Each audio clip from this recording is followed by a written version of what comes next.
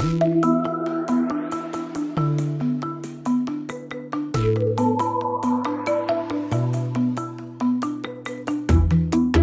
Aaron David Miller, and this is Carnegie Connects.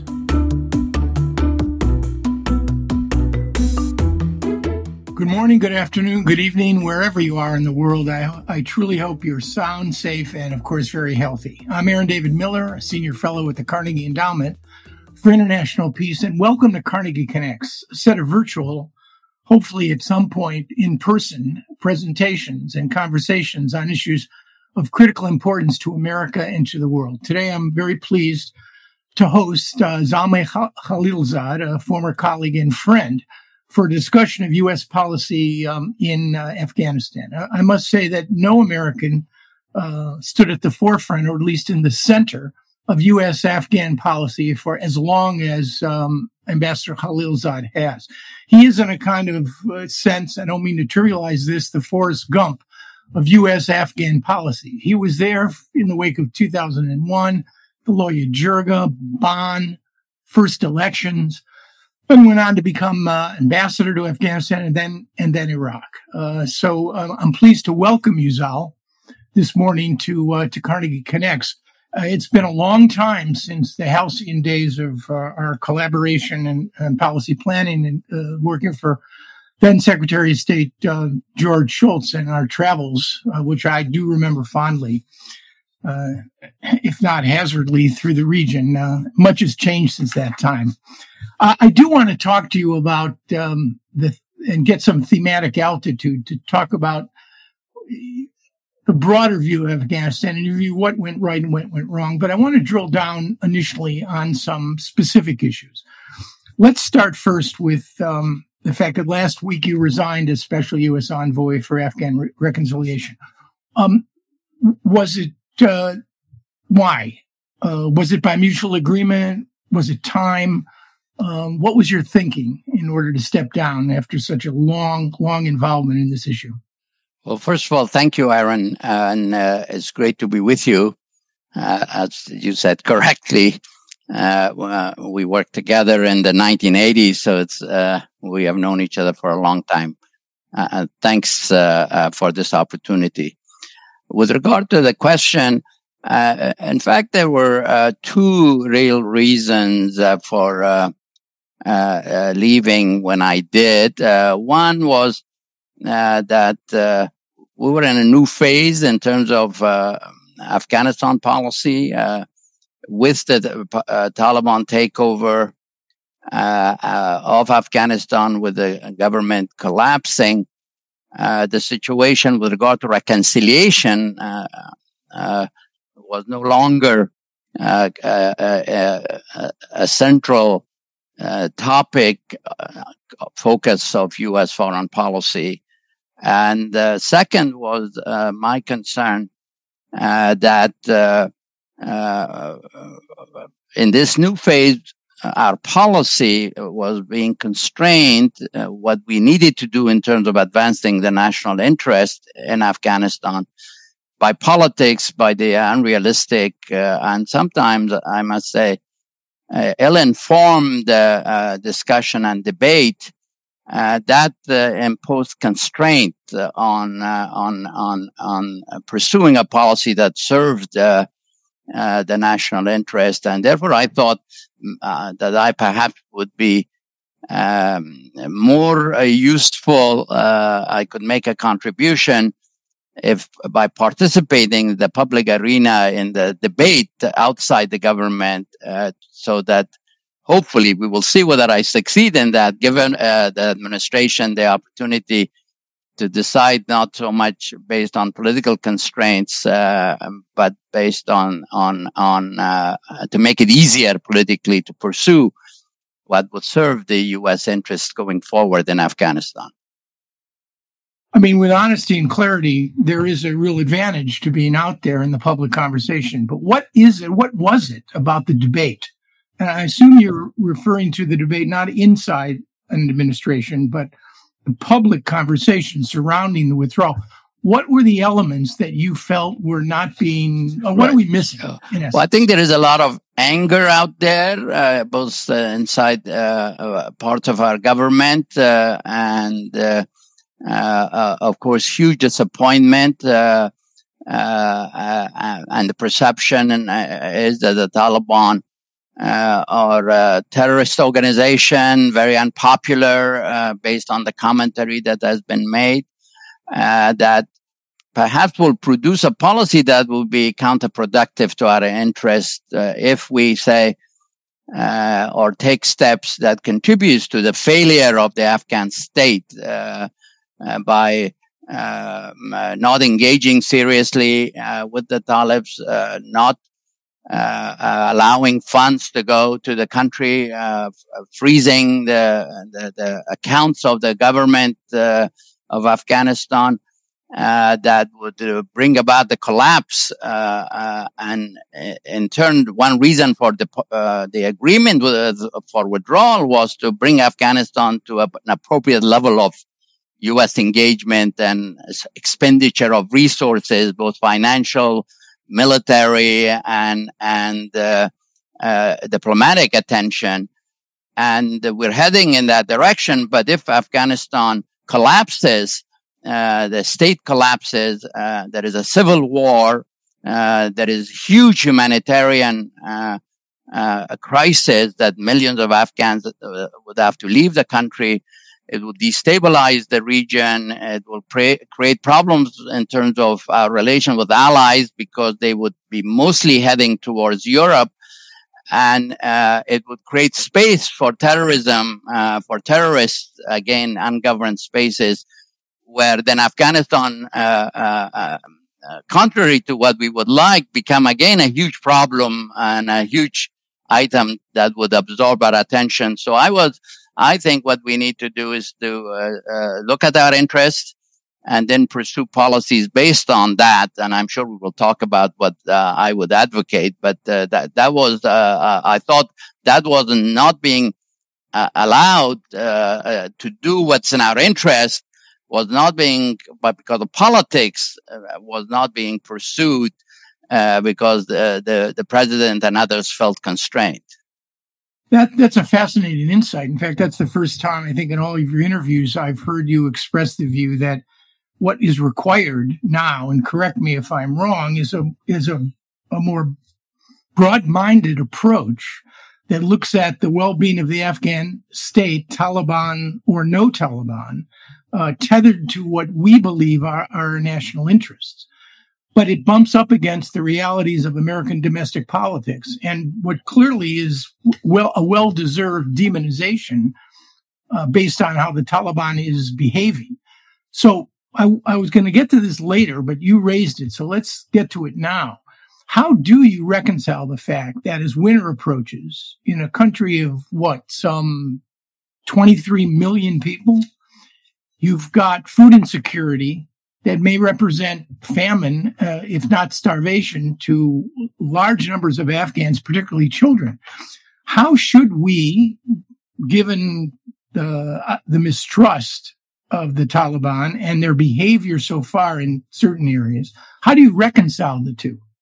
Well, I mean, rather than driven by kind of what happened in terms of the fact that we did not succeed in defeating them, and that has left a bad taste in people's mouth. And of course, the behavior of the Taliban in the 90s when they were in government, and although it's not exactly the same, but it's not what it should be.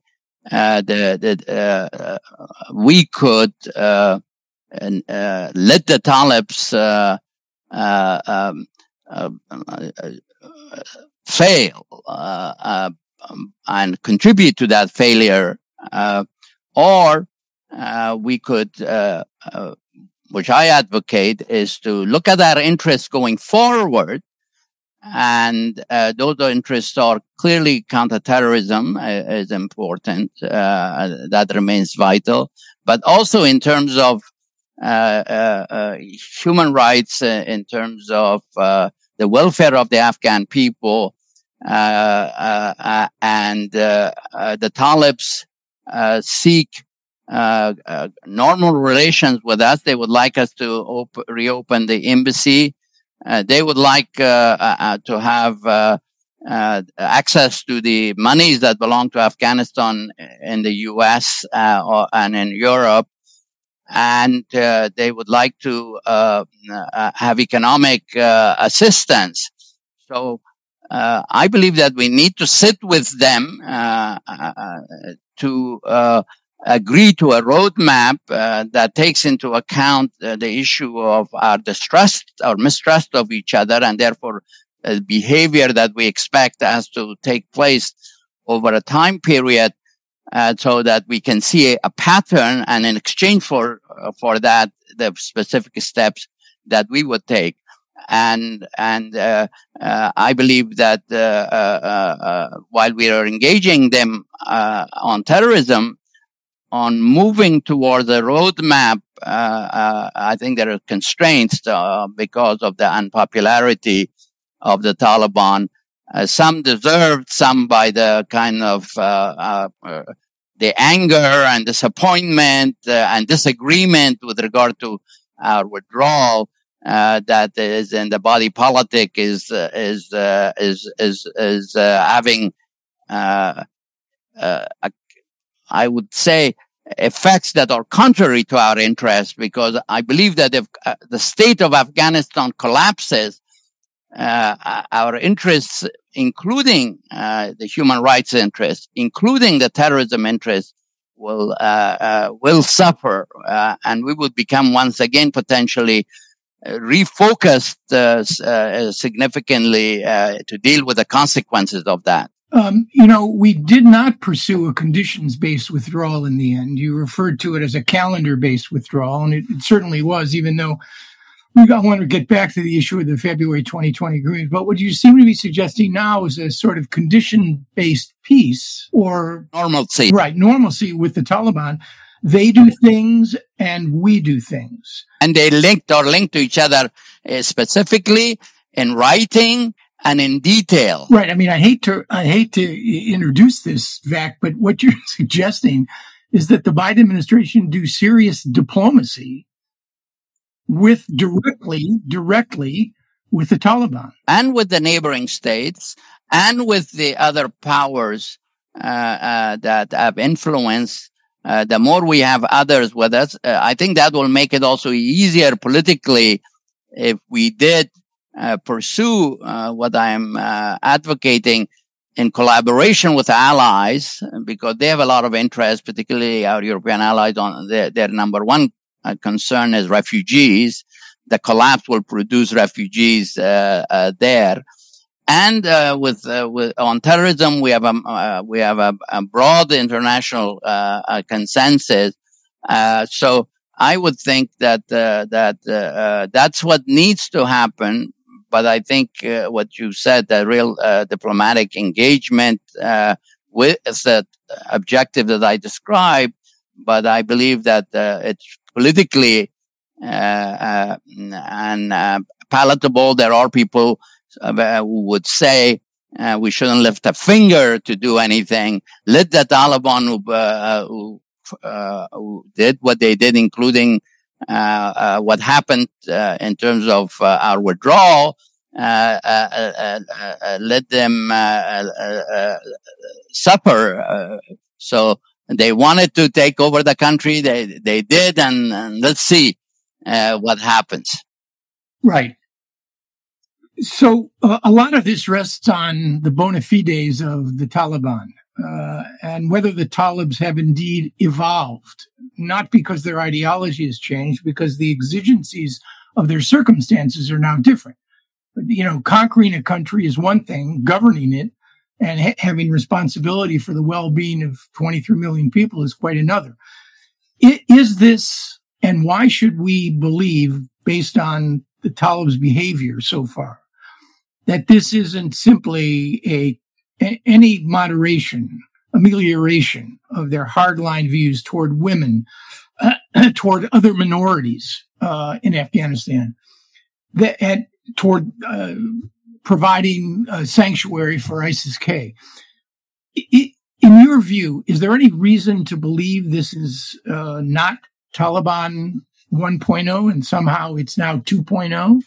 Well, I do believe that the Taliban have changed in some ways, or the same in other ways, and that there are differences of view inside, there are factions inside, and on issues that you described, for example, on ISIS-K. They are the worst enemy of ISIS-K, and we have a common interest with them. And in fact, they have committed themselves to the destruction of ISIS-K.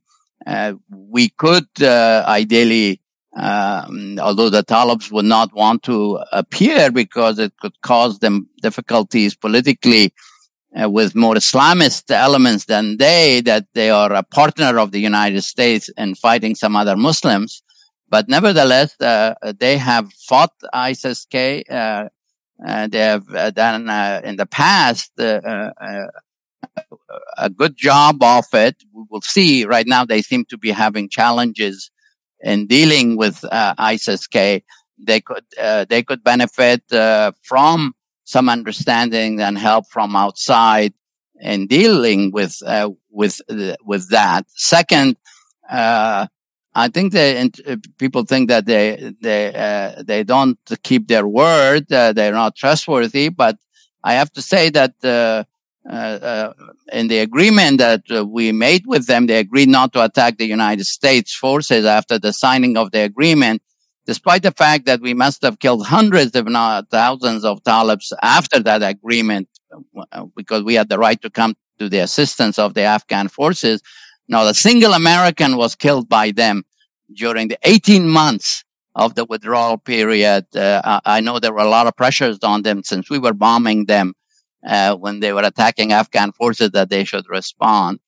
And on terrorism issues, they agreed not to allow terrorist groups, including Al-Qaeda, which was important to get it to be mentioned specifically, that they did stick to the agreement not to allow plotting and planning by terrorist groups against the United States and allies. Now we need more from them since we're not there. And on human rights, they're not the same. They're not where we would like them, whether universal standards, not American standards, universal standards are, but they're not the same as the 90s. There is a change, and the change is that now, in private universities, men and women are going, and in the old Taliban, only 900 boys went to school. No girls' school were allowed, and in high school, they're saying they're moving, but not with the speed to open all high schools for girls and boys. So far, they have opened it for boys, girls, only 3-4 provinces. They say they are, because they believe in separate education for girls and boys, that they have not organized themselves in terms of to do that. So yes, there are issues with regard to human rights, but I think we have to think about what the collapse would mean, and the humanitarian suffering and of the Afghan people. So therefore, I favor what I described. Yeah, you've been around the block on this issue far longer than I have, for sure. But is it credible to give the Talibs the benefit of the doubt? Given their policies on women and girls, and given the advances that have been made over the course of the last 2 decades, the openness, access to internet, change in social mores, which according to some, even according to you, has literally transformed the country. Talibs may be in control, but it's not the same Afghanistan. And I guess the real question is, to what degree are they prepared to accept these new trend lines, which are quite impressive? I I remain pretty skeptical on this. But again, over to you, particularly on the issue of women and rights of women and girls. Where are we on this? So skepticism is justified. There is no question about that. But skepticism shouldn't lead to paralysis. Skepticism should lead to exploration, to how we shape whatever we do.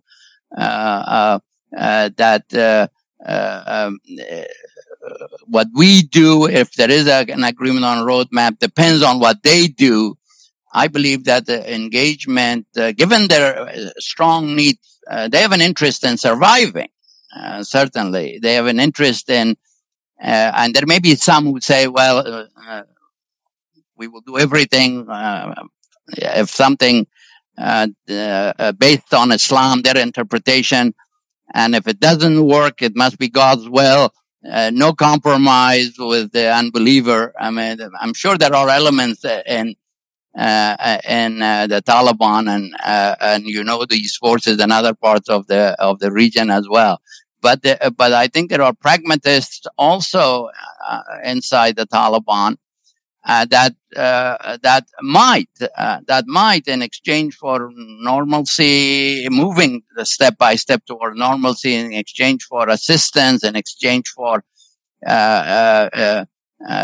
engagement on support, that they would be incentivized to make it easier for those who are advocates of a positive evolution on issues of concern. They might never achieve what we would like to see them be, but at least not to take Afghanistan back, which will be very difficult. And you're right, to the situation of the 1990s. I think a policy of engagement, of roadmap that they do in exchange for what we do, and taking into account the issue of mistrust. I'm from the school of trust but verify, and I think we that would apply here. It's a long and well-established school. So picking up on that point, let's get to the issue of America's core vital interest in Afghanistan. I don't want to dismiss values at all, and human rights. But we entered Afghanistan as a consequence of a national security issue. Are you confident, and you were responsible for negotiating the February 2020 agreement on the issue of the Taliban's commitments and undertakings on counterterrorism. Are you satisfied, based on what you've seen or what you intuit, that we are that those commitments can be relied upon? Well, I think we have to hold them to those commitments. We have noticed and observed that in terms of allowing plotting and planning, they've taken steps not to allow that. Now, if we want them to expel folks, because at one point we didn't want some people expelled because we thought if they leave Afghanistan, where we were there, with forces that could take steps, they could go around to places where it would be harder for us to get to them, to bring them to justice, as President Bush liked to say. But I believe that they've suffered a great deal of 19 years of war, a lot of their people killed, lost power. I think they have told me repeatedly they don't want to repeat that mistake again for Afghanistan, for Taliban, which has been given a second chance, to put it all at risk again. So I think it's in their interest not to do that. Perhaps in extreme circumstance, if they were falling apart and there were no other resources, but terrorists were willing to help them financially, if they might, I don't know. But I believe whatever agreement we make, at the same time, we must have the ability, although maybe less than when we were in Afghanistan, to observe, to monitor. That's why President Biden is talking about over the horizon monitoring, and at the same time, we have to have the ability to strike if necessary. So I believe agreement with them and having relations with them and monitoring and being able to strike if needed. That's the package that will be at much lower cost for us in terms of the resources required than if we were continuing to prosecute a war in Afghanistan, a war that wasn't going well. We were losing territory each year, costing $40 billion and thousands of troops. While the terrorist threat in Afghanistan had changed significantly, it wasn't what it was like prior to 9/11. There were just a few hundred with dozens only of serious Al-Qaeda types, perhaps in the country. That sort of problem existed in many other countries in the region and beyond. And why would we kind of put the kind of resources that we were putting in Afghanistan? And that was the question that the presidents, both Trump and Biden, were asking us. Thanks for listening to Carnegie Connects. This show would not be possible without the generous support of our donors. If you'd like to support us, visit ceip.org/donate. Don't forget to subscribe to us on Apple Podcasts, Google Podcasts, Spotify, or wherever you get your podcasts. Want to tune into the conversation live? Click the link in the description below to receive invitations to the next Carnegie Connects. Now, back to the show. The commitments on counterterrorism are pretty specific. No hosting, no fundraising, no recruiting. Am I right to assume that there are other commitments that have not been made public with respect to the counterterrorism front? And if they haven't been made public, have they been briefed to Congress? Yes, everything that we have agreed, including the classified parts, the two parts that were classified, have been briefed to everyone who had the clearances, and Congress included. Yes, so they have been, and there are additional specific commitments. The other curious thing in your interview with Face the Nation with Margaret Brennan, the two of you got into a very interesting conversation, brief though it was, on the question of whether or not it was feasible for the Biden administration to actually negotiate some sort of residual American presence in Afghanistan. And I wondered, because I thought you had inferred that had the withdrawal been handled differently, there might have been an opportunity to actually negotiate either for intelligence purposes or for counterterrorism purposes, a residual U.S. presence. Sounds quite fantastical to me, but you're on the inside. Well, I mean, I think that there was a U.S. national interest that many believed in, that it would be good to have a residual presence in Afghanistan. Although whether the President Biden or President Trump would have ultimately wanted that was to be determined. But it became clear from the initial engagements with the Taliban that as Taliban, they would not agree, as part of our agreement with the Talibs, for the presence of a residual force after the main forces were out. And the reason that the Talibs said repeatedly that although they look forward to cooperation with the United States after the agreement, but that accepting a residual force would undermine the very rationale for which they have sacrificed so much, fought the United States and the coalition for so many years, because they sold it to their people as resisting occupation, a foreign military presence on their territory. And therefore, as Talibs, they couldn't agree on paper that there could be a residual force. But they said, however, since the agreement with the U.S. opens the door to inter-Afghan negotiations and an agreement on the future political order, when that new order, that new government was, sometimes we call them interim, transitional, power-sharing government, that government then will decide the longer term. Only in that scenario could they envisage the possibility of some residual U.S. forces staying as part of a national decision. So not as a political movement, but as a government, whatever power sharing, I think is a nice euphemism for what ultimately has already taken place and what probably will. But as a government dominated, controlled by Taliban, I think unlikely, very unlikely. I would say no chance, because now the Talibs will have to decide to allow for a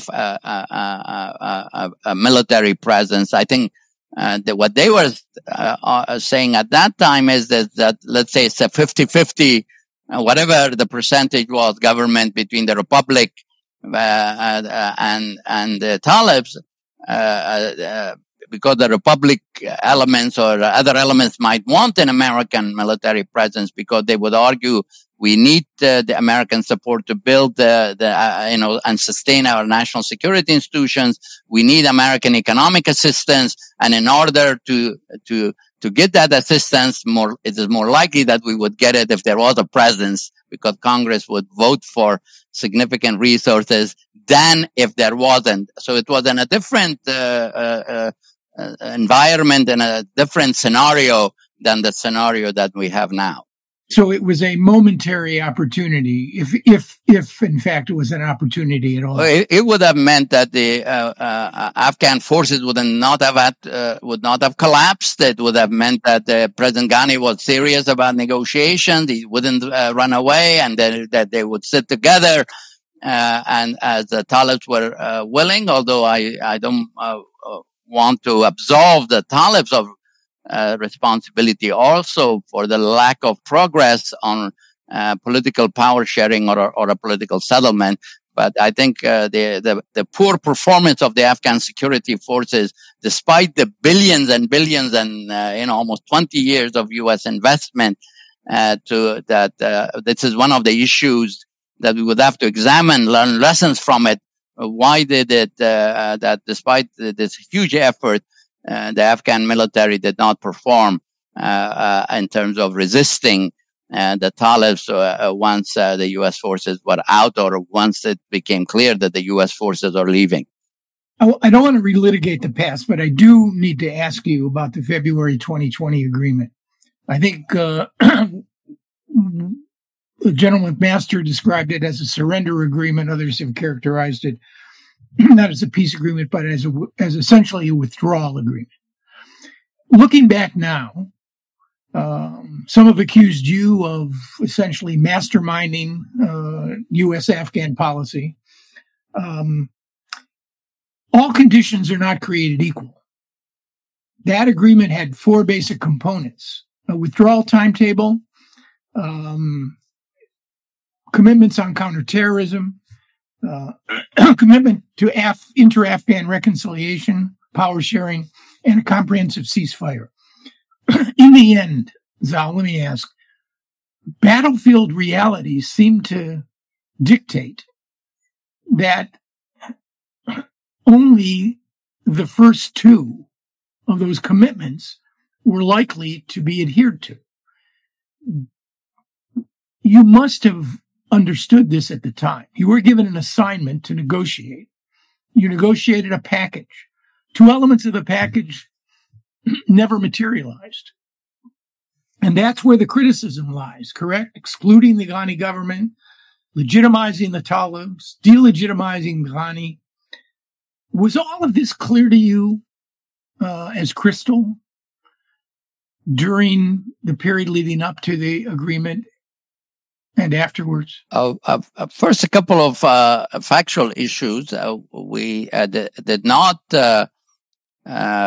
neglect the government. The government and the Talibs were refusing to negotiate with the government because it regarded the government as a puppet installed by the foreign occupation forces as they saw it. And for 15, 16 years, our preference was for the government and the Talibs to sit across the table to negotiate. But the Talibs said they wanted to negotiate with us first, and that opened the door to face-to-face negotiations. So that goal was achieved. An element of the third element that you mentioned, inter-Afghan negotiation for the government and the Talibs to sit across the table. Historic. First time in 40 years of war. Now, I think there are two comments to make broadly on what you said. One is that the agreement was consisted of those four packages. It was up to our president to decide whether he wanted to hold the Talibs, to say, we could have said to them, since there isn't an agreement on a power sharing, or on a comprehensive ceasefire, we would not want to withdraw, therefore, until, because our delivery on our commitment depended on them delivering on their commitments. But I think over time, as you say correctly, two things happened. One, we were all surprised by the intransigence, frankly, of the President Ghani in insisting to stay in power until his term, despite the fact that he had come out reelected in a fraudulent election that very few Afghans participated, some 18% of the population of 40 million Afghans participated in that election. And then two presidents declared themselves after that election, which we discouraged them from holding it rather than establishing a peace government for negotiations. But in any case, that was one, and therefore people became pessimistic on a political settlement and fearful that if we stick to that condition, we'll get stuck in Afghanistan indefinitely as they will not negotiate. And second, the withdrawal, the performance of Afghan forces, I think was another surprise. I think very few people would have anticipated that this force of 300,000 facing a force of 60 to 70,000, with all the equipment and having American military support, disintegrated and did not fight. And that may have had to do much more with politics of Afghanistan, that people didn't believe in it, the soldiers and the cause. The Talibs believed in their cause. Corruption had undermined the legitimacy, maybe in the eyes of the people or the soldiers who didn't want to risk their lives for that. There may have been how the government had treated the soldiers in terms of paying their salaries on time and what have you.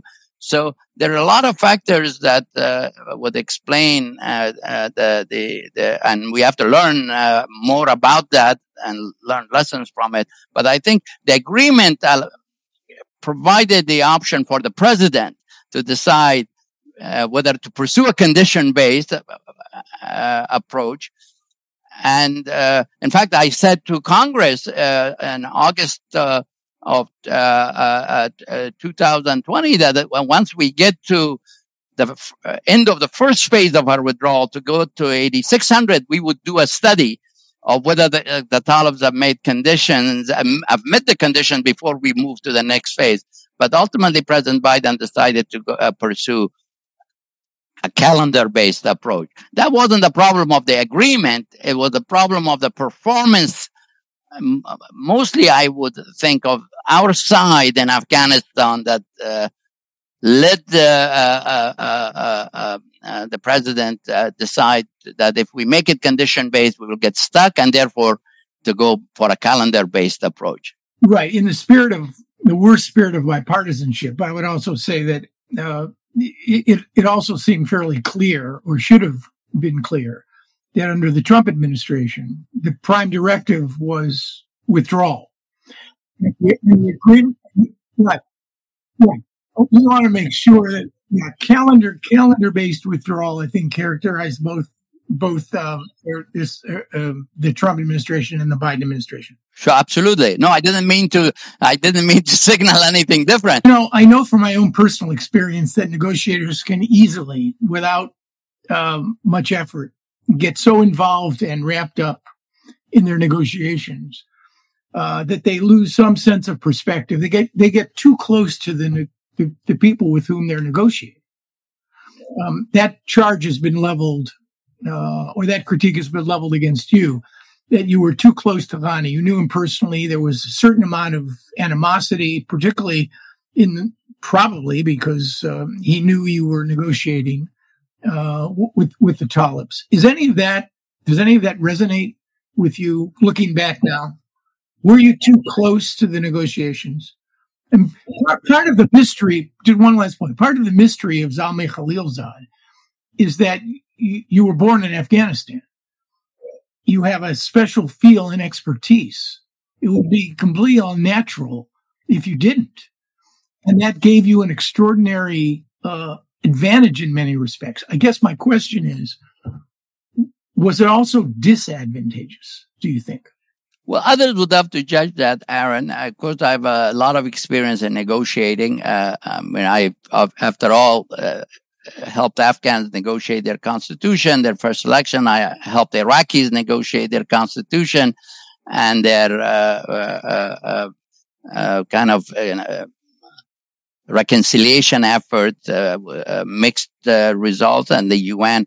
And I studied the issue. I had certain advantages also because of my knowledge of the culture and the languages and the body language even, and the kind of implied messages. But I leave it to others to judge. I think President Ghani and I have had known each other for a long time. In fact, he said to me that Pompeo had called him when he was thinking of appointing someone for a reconciliation effort or for peace, and he had recommended me as the best person to do so. He said it on many occasions. But I think it was more my mission was, which was to get an agreement that ensured U.S. withdrawal, but also dealt with terrorism and Afghans negotiating with each other. And he just simply was not prepared, given the realities on the ground, especially if you took the U.S. forces out of the equation to adjust. For a long time, his grand miscalculation was that he didn't think we were serious about withdrawal, that we would never withdraw. How could you withdraw from a country which was close to China, Pakistan, Iran, Russia? This was the most valuable piece of real estate in the world. And I tried to persuade him that no, President Trump was very serious. And he said, no, the intelligence or military tells me otherwise. I told him, listen, just believe me, this is very serious. We want to get out. And then I think he miscalculated badly about the performance of his forces, because he was happy, he said at the end, when President Biden decided to withdraw. He said, now I'm free to fight the war the Afghan way. And in 6 months, you will see I would defeat the Taliban forces because you were fighting it poorly, incorrectly. I think that was a fundamental challenge. No matter who the negotiator was, I think this President Ghani's insistence to serve his term until it was too late, and not to step aside. He wanted the Talibs to become part of his government, and the Talibs wanted a new government to be negotiated with someone that would to be acceptable to both sides to lead that government, and that would have been not President Ghani. One final question, Zal, you've been very generous with your time, and that is deals with the issue of accountability or responsibility, which people who have served the Republic often have a very difficult time assuming. As you look back now on a long involvement, decades in this problem, do you bear any personal responsibility with respect to your own regrets about things or anything that you did that was consequential enough that it would have made a difference in the way things actually turned out? I will reflect on that in the first instance. Of course, I'm responsible for what I did, and I take responsibility for that. I mean, I was the chief negotiator, I was the ambassador earlier, and I had a personal attention to Afghanistan because of the fact that I was born there. Even when I was not in government, I paid attention. With happiness served on the board of the American University of Afghanistan, which I helped establish when I was ambassador. I, at the Education Foundation, built a high school for girls in Kabul. And I am disappointed in that the elite that we worked with and that they didn't rise to the occasion, this golden opportunity that the American engagement provided, that the state and nation building, institution building that we supported massively, but that did not succeed in the way we succeeded in terms of the dismantling or decimation of terrorism.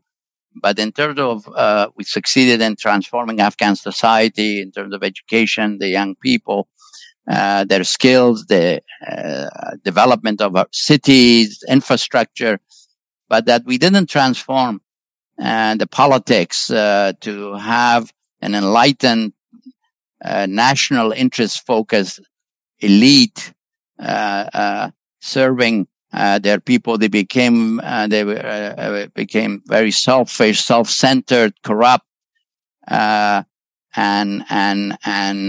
failed in that mission. And since we all had a role in helping them, including myself personally, maybe there is something but I can tell you with full confidence that I tried. Although it didn't work, I tried my very best for reasons of America's interest and America that I represented, so that we have a good legacy left behind. But also, I have never forgotten who I am, where I was born, where my family is buried, where my roots are. To do the best that I could, try as hard as I could, use all my skills and abilities, limited as they are, to give peace a chance for Afghans to come to end their long war, because the people of Afghanistan were yearning for peace. Every day, 200-300 Afghans were killing. Some people forget that the reasons we wanted to do this is not only ourselves, but also the people of Afghanistan were tired of this 40-year-long war. And that mission is not complete. That mission still remains valid, and we should do what we can as given our engagement and the sacrifices and the lives that have been lost, to do what we can to help them to get to that destiny, that place that they should, a peaceful country at peace with itself and with the world, and developing over time. Zamil Khalilzad, thank you so much for joining us on Carnegie Connects. I know you will continue to reflect on those years. Take care, and thanks to all of you for joining. Thank you, Aaron. Thank you very much. Nice to be with you. Thank you for listening to Carnegie Connects, a production of the Carnegie Endowment for International Peace. Views expressed are those of the host and guest panelists, and not necessarily those of the Carnegie Endowment, which takes no institutional positions on public policy issues. Subscribe to Carnegie Connects on popular platforms such as Apple Podcasts, Spotify, Stitcher, or your favorite podcast platform. Like what you heard today? Learn more at carnegieendowment.org/Carnegie Connects. Tim Martin is our audio engineer, and Catherine Buchanan and Cliff Jayapranada are our executive producers. I'm Aaron David Miller, and until next time, think positive and test negative.